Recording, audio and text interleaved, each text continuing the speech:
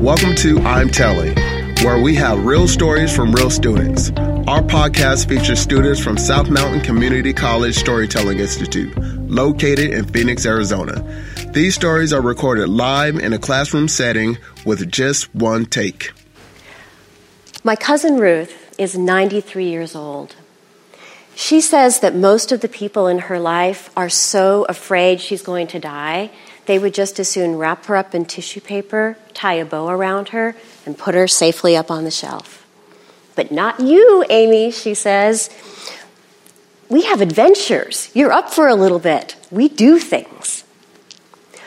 When Ruth and I first met 8 years ago, when she was 85, one of the things that we would do is go to my son Forrest's high school baseball games. Baseball season for high school students in Phoenix is March through May. Beautiful time of year. And I would pick Ruth up at her apartment complex. We'd drive out to East Mesa or Gilbert, wherever the field was that afternoon. And on the way, as we passed tract homes and office buildings and Circle K's and strip malls, she'd tell me what the valley was like when she was growing up. The miles of open desert, the fragrant orange groves, the fields of cotton and watermelons. And we would just keep right on visiting when we got to the baseball game, because baseball is kind of like that. Well, the players pitched and hit and ran and fielded. Ruth would tell me about the kind of games that she played when she was a kid. One of my favorites was in the summer, she and her sister and cousins, they would walk from the farm at 27th Avenue and Bethany Home Road all the way over to where the Christown Mall is now. Before the Christown Mall was there was a field. And in that field was a giant bull with curved horns. They would spend an entire day getting a stick and taunting that bull until either the bull got bored or they got bored.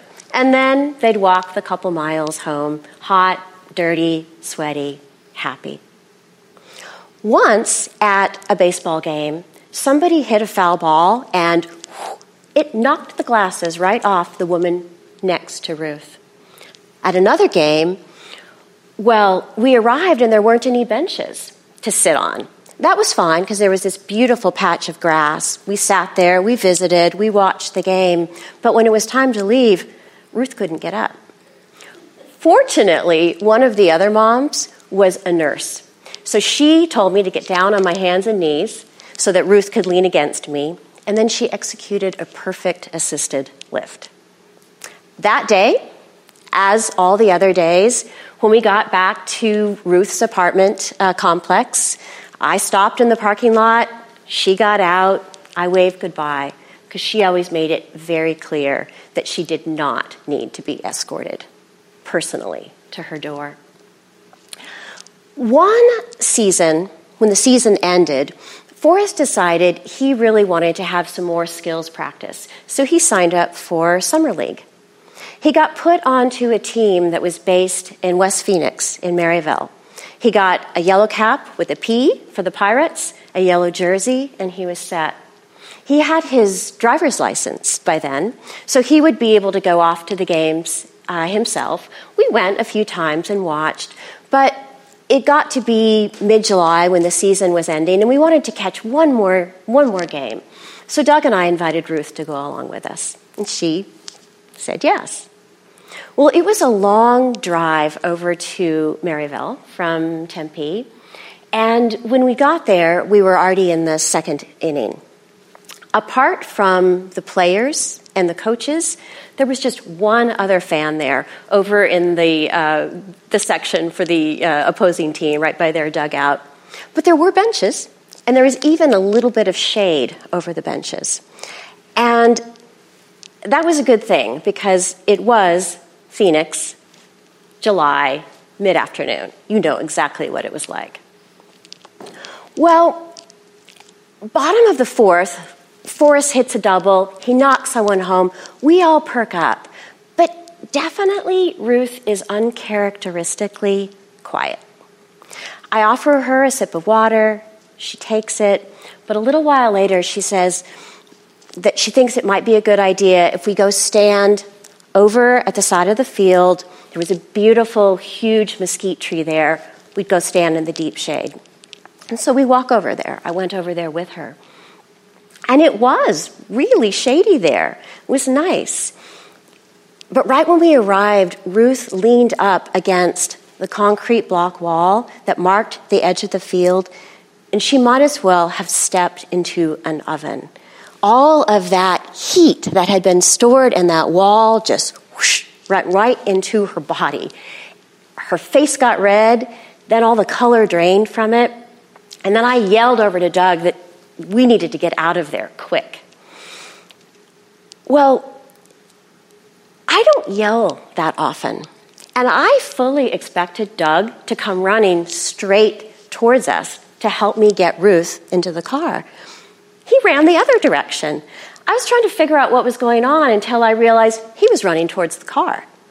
He jumped in that car, he backed it up, he revved the engine, he went right on the sidewalk. He drove over to us where we were. I opened the door, I got Ruth in there.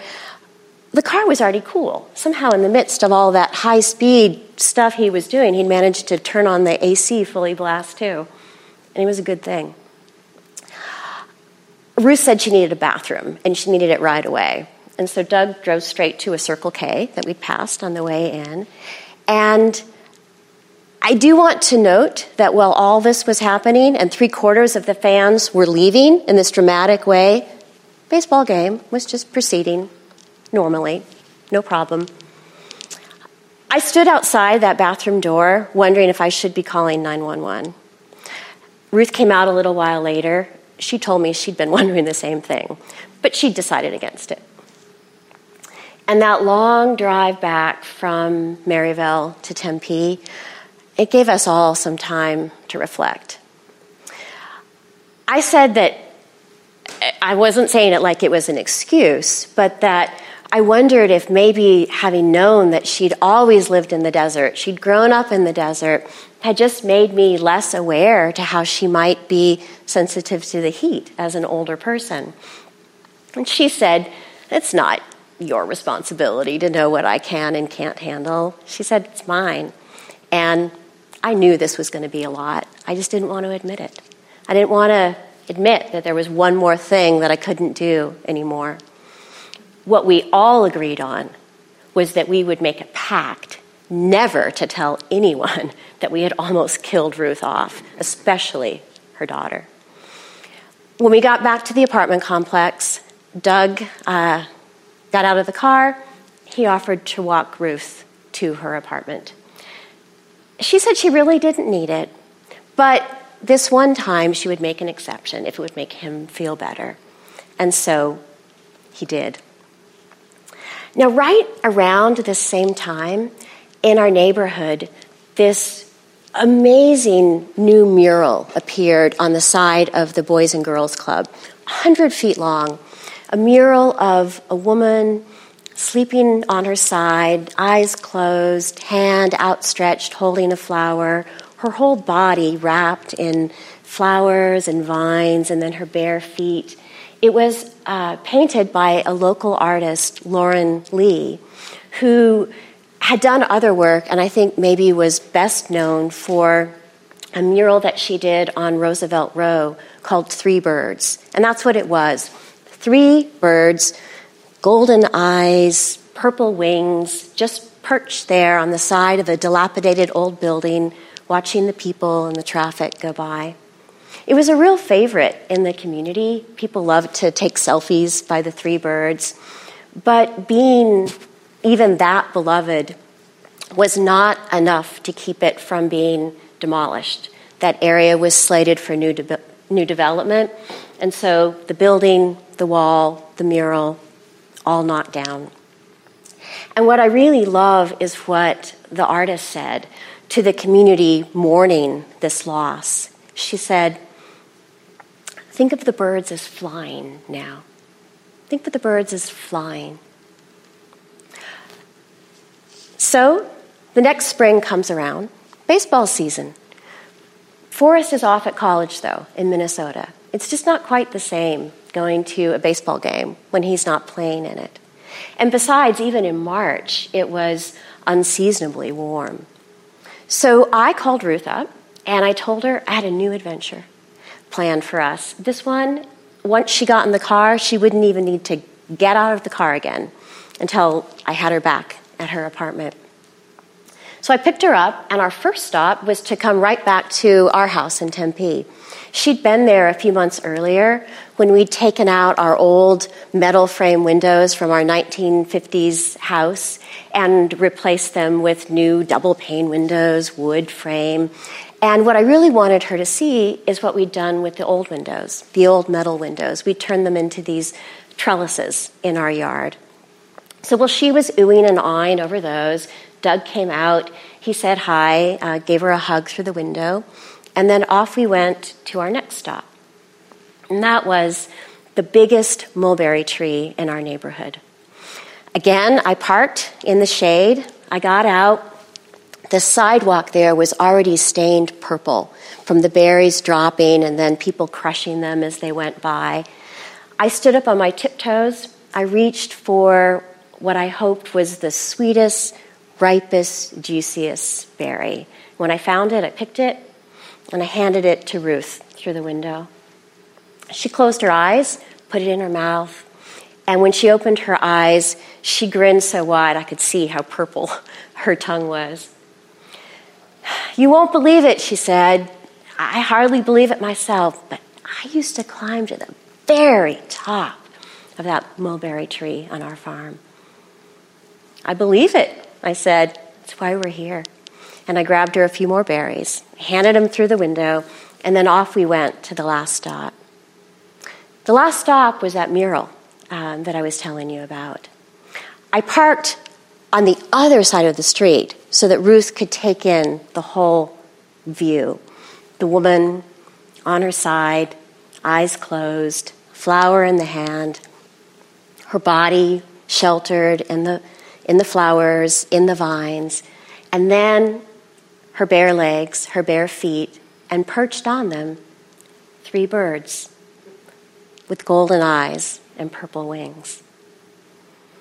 I told Ruth the whole story, what had happened, the demolished building, the lost mural, the birds, and what the artist said about the birds flying away.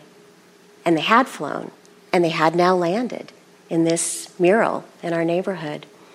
One of them perched on the woman's calf, another on the curve of her heel, another on her toes, and above them, stars were shining in this beautifully painted teal blue sky. We watched it for a while, silently. "I wonder where the birds will fly to next," Ruth said. Thank you.